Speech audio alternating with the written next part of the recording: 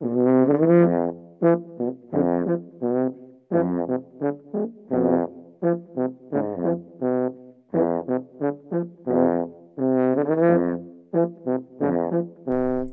och välkomna till Trelleborgs biblioteks kommunala boktipspodcast.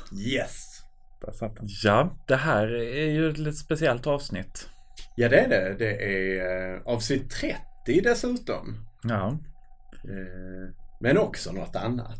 Ja, det här är faktiskt sista avsnittet. Det startar ju som en pandemigrej. För att vi inte kunde låta bli att tipsa om böcker. Men vi inte fick träffa några människor. Ja. Men nu har ju allt öppnat igen. Precis, så vi inser ju att vi tipsar böcker IRL. Och det är ju jättetrevligt att ha podden, men det är annat som ska göras. Ja, dags att göra någonting annat också. Ja. Men jag tycker det har varit jättekul att testa detta. Ja, poddformatet känns som man kan använda det till mycket. Ja, det kanske vi kommer göra igen. Ja, vi har väl haft lite uppslag om andra poddar. Ja, kanske ingenting man kan ha i jobbet alltid. Nej, det behöver det inte vara. Men det är ju kul att gagga. Men det ska bli ett par boktips den här gången också. Ja, men det ska det. Jag har läst Magnus Westerbros Den svarta boken. Och det var en ohyggligt dyster historia, eller historier. Det är ju en novellsamling kanske man kan kalla det. Fristående noveller eller? Ja, det är det. På ett tema? På tema döden. Ja. Det är mycket kompakt död är det. Jag var jättesugen på att läsa den där när jag såg att den hade kommit. Jag tänkte det här är en bok som är för mig. Ja, det tänkte jag också. Att det här var en bok för mig. Jag tycker ju... Men döden är ju intressant och det är ju alltid roligare att läsa om döden än om livet. Generellt tycker jag. Ja, han har väl skrivit historiska romaner och sånt innan, eller vad har han skrivit? Ja, han var det något år sedan, den här Tyrannens tid. Karl XII. Ja, och sen Svälten skrev han ju också. Så han... Alltså elände är han ju bekant med. Ja, och svensk historia. Ja, precis. Ja, ganska synonymt där. Ja, det är nog det. Men detta är liksom den första hans första skönlitterära verk som han kommer ut med. Och en novellsamling om döden är ju, tänkte jag att det här är ju, alltså jag gillar ju både noveller och jag gillar döden. Kanske jag inte gör, men att det kan vara intressant att läsa om. Så det gjorde jag. Men den var jobbigare än jag hade tänkt mig faktiskt. Den svarta boken är ju liksom... Det är ju bara död genomgående. Och det är små noveller och notiser.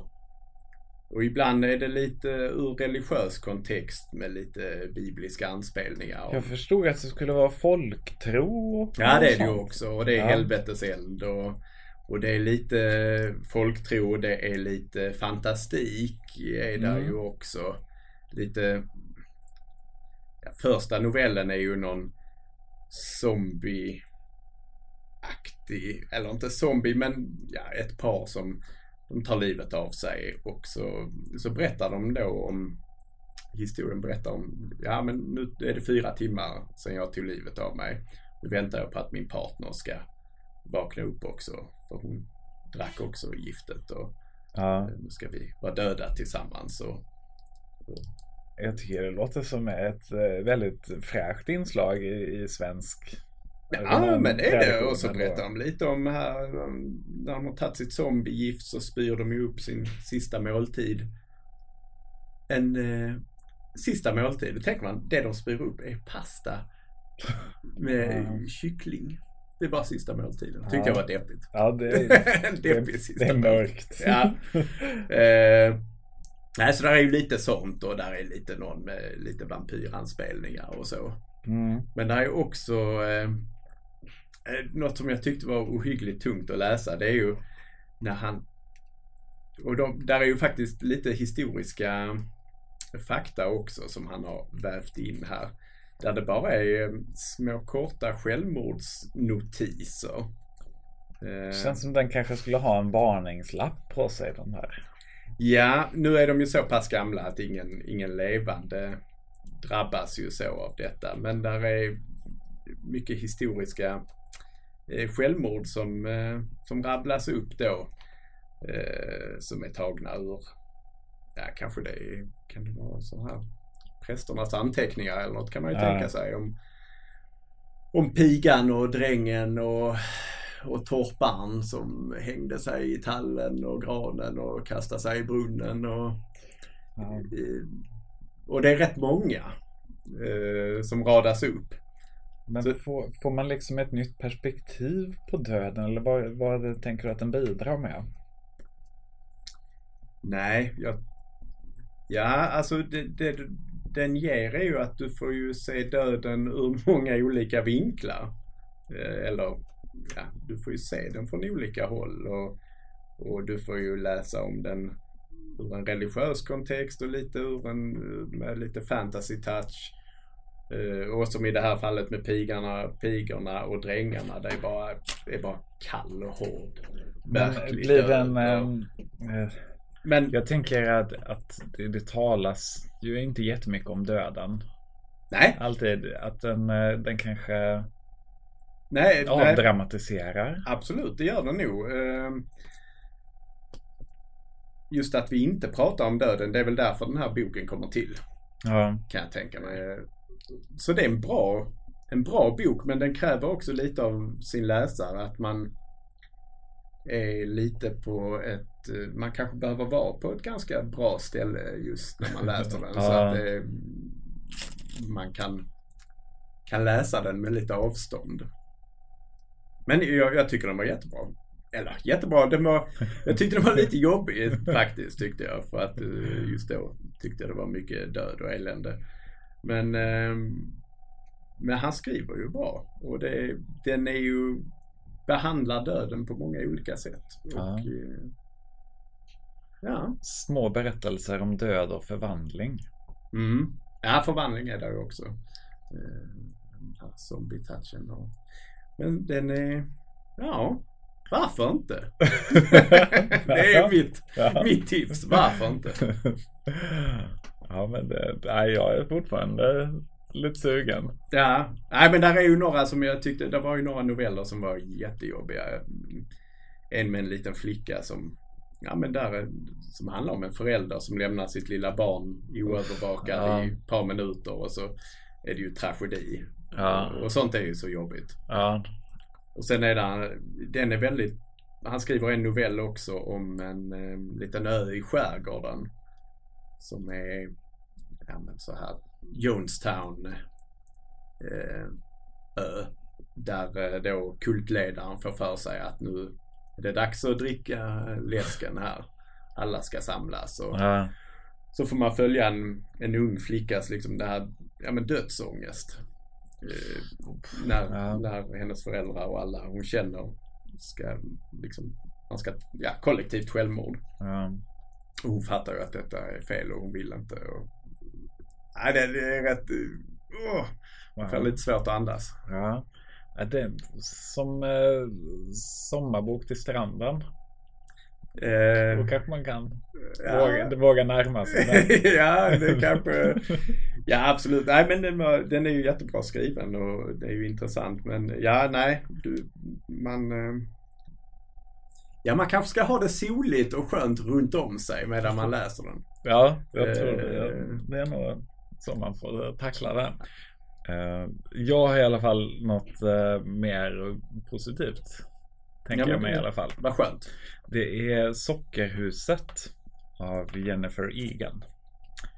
Och hon är en amerikansk författare. Det här är hennes 6:e bok. Men hon känns ganska okänd. Har du hört om henne innan? Nej, jag trodde att jag hade gjort det. Men det insåg jag att det hade jag inte.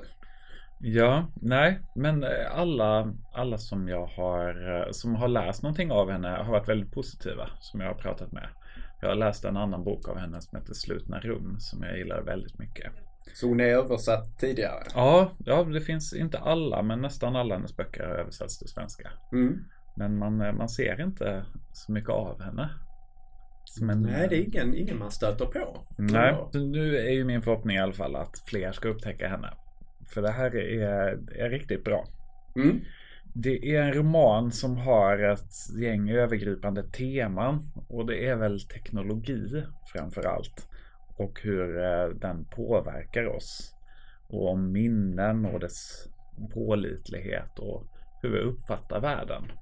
Mm. Det är väl det övergripande temat. Och grundpremissen är att det har uppfunnits en ny teknologi som tillåter en att extrahera sina minnen. Att samla alla sina minnen i en liten kub. Och sen så kan man gå tillbaka in i dem igen. Och återuppleva dem. Total recall. Det är lite så. Och sen kan man också dela det med andra då. Sina minnen. Okej. Och få tillgång till andras minnen. Men villkoret är att du måste dela med dig med dina egna minnen för att ta del av någon annans. Mm. Så det har växt till ett helt enormt kollektivt medvetande som folk går in i.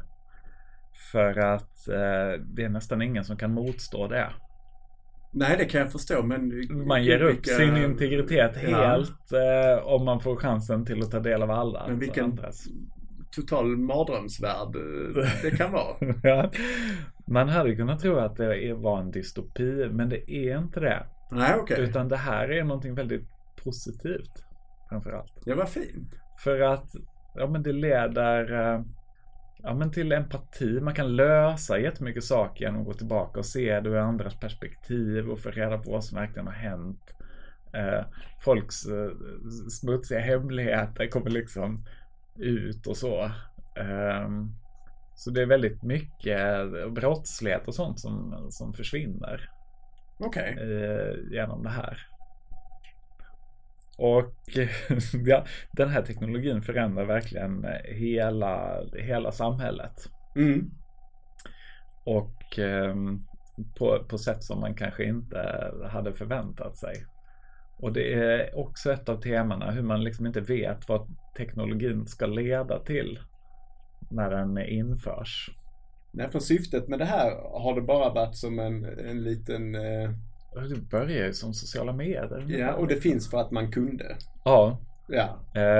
Men varje kapitel i den här boken är ur olika perspektiv, alltså olika berättare. Mm. Och alla de har någon koppling till den innan.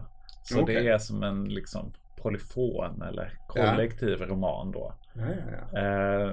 Och sen är det liksom, det börjar med han som kommer på den här idén. Och sen så är det olika som jobbar med den här teknologin. Och sen, alltså, så de har olika...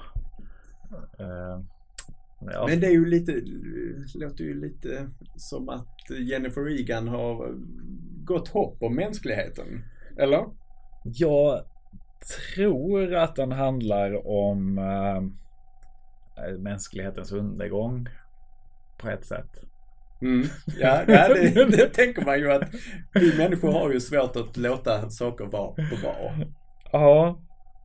Jo, men det är ju varje gång det kommer någon sån här teknologisk landvinning, något stort hopp i teknologin, så bara accepteras den på något sätt. Och man tänker inte på vad det leder till förrän det är för sent. Och då kanske man ser att saker har gått förlorade också. Absolut. För så är det ju med allting. Och det är ju liksom både positivt och negativt. Kan det ju vara. Ja, verkligen. Ja, men om man tar musik till exempel. När man började spela in musik så blev det ju till någonting helt annat än det var innan. Ja, visst. Från att vara någonting som något som man gör tillsammans, mer som en ritual kanske och så här, till att bli någonting som man köper och säljer. Ja. Och alla får uppleva exakt samma. Och alltså jag är väldigt glad för inspelad musik. Men det är också någonting som har... allt har väl ett pris. Ja. Så är det. Och det är väldigt... det är många sådana intressanta saker att tänka på. Men det som är det bästa med boken är att alla personerna som skildras är skildrade med väldigt mycket värme. Man förstår dem och man vill gärna läsa mer av dem. Det är liksom, folk är inte onda och så här, utan en väldigt empatisk och varm roman. Men det låter ju härligt. Ja. Och sen så samtidigt så väcker den väldigt många frågor kring sånt som man borde tänka på mer kanske. Men jag tänker minnen. Det finns ju så mycket dåliga minnen folk har. Ja. Men blir det som en stor terapeutisk bubbla? Det blir det ju mycket för att men man går tillbaka och kanske tittar på sin barndom ur ens föräldrars perspektiv. Ja, men gud vad obehagligt. Ja, det kan vara obehagligt, men det kan ju också skapa en förståelse. Ja, absolut. Men det blir ju också mycket mindfuck, tänker jag. Ja. Om saker som man har trott var på ett sätt. Det måste ju omkullkasta väldigt mycket. Ja. Och det är väl inte... Det är väl ganska bra. Ibland. Ja, det kan det säkert vara. Men det kan också leda till undergången för hela mänskligheten. Ja, det är spännande. Tänker jag. Ja. Och liksom, det är också det här, varför skulle man vilja leva i nuet när man kan gå tillbaka och uppleva andras fantastiska minnen. Ja, och varför ska man ens leva sitt eget liv? Ja. Det är ju... Och allt det här, det är som en extrem version av internet liksom. Ja. För det är ju alla de här grejerna är ju på något sätt aktuellt nu. Ja. Det är det. Så det är mycket intressant. Får vi se när vi hamnar här. Ja. Den är också ganska kul skriven. Det är men vissa kapitel är skrivna som mejltrådar. Det är ett kapitel som är någon slags agenthistoria skriven som aforismer. Okej. Så den är liksom lite formmässigt utmanande här och där. Men det är gjort på ett väldigt bra sätt, så det känns liksom inte... Den håller ihop. Ja, den håller ihop väldigt bra. Och men det är annat som jag läst av henne som har varit på liknande vis. Alltså en väldigt labyrintiska historia. Man vet inte riktigt vart det ska leda och hur det hänger ihop, men liksom när man förstår så är det så här, wow. Ja, men det är kul. Det är snyggt. Ja, så hon känns som en författare. Tycker jag. okej. Det tycker jag är roligt. Men samtidigt är det ju väldigt lättläst. Ska jag säga. Så det, den tror jag är många som kommer gilla om de bara hittar den. Ja, det är väl det som behövs ibland, framförallt med författare som inte har ett namn som säljer liksom. Men då har du ju gjort din plikt nu. Ja, det har jag gjort. Ja. Nej, den här ska jag ge till många. Ja, men vad kul. Lite mer livsbejakande kanske ändå, även... Jo, men mycket. För jag förväntade mig nästan att det skulle bli jobbigt. Man tänker ju så här, tänk om någon hade tillgång till alla mina minnen och gick runt där och såg hur jag upplevde saker. Alltså man kan ju inte, det kan ju vara konstiga saker. Men det är det som gör det mänskliga. Men det blir liksom inte mörkt på det sättet. Nej. Och det var skönt. Det var skönt att läsa något positivt. Ja, men det kan man ju behöva. Ja, ibland. Alltså att läsa om döden är ju också, det får ju ändå tänka på livet också. Så det har väl inte bara negativa. Nej, man kan ju bli glad för att man lever. Ja, tänk på döden brukar det väl stå på gamla gravkapell och sånt för. Ja. Det ska man göra. Tänk på döden. Men vad härligt. Då har vi 2 bra avslutningstips. Och så får ni väl gå tillbaka och lyssna på gamla avsnitt om ni vill höra mer. Ja, men det tycker jag absolut. Och vi finns ju här i huset och i verkligheten. Så att boktips kan ni ju alltid få på biblioteket. Ja, böckerna vi tipsade om var Sockerhuset av Jennifer Egan och Den svarta boken, Små berättelser om död och förvandling av Magnus Westerbro. Ja, nu skulle man ju säga på återhörelse, men nej, vi säger vi ses här på bibblan istället. Ja, det gör vi. Bra. Tack. Tack.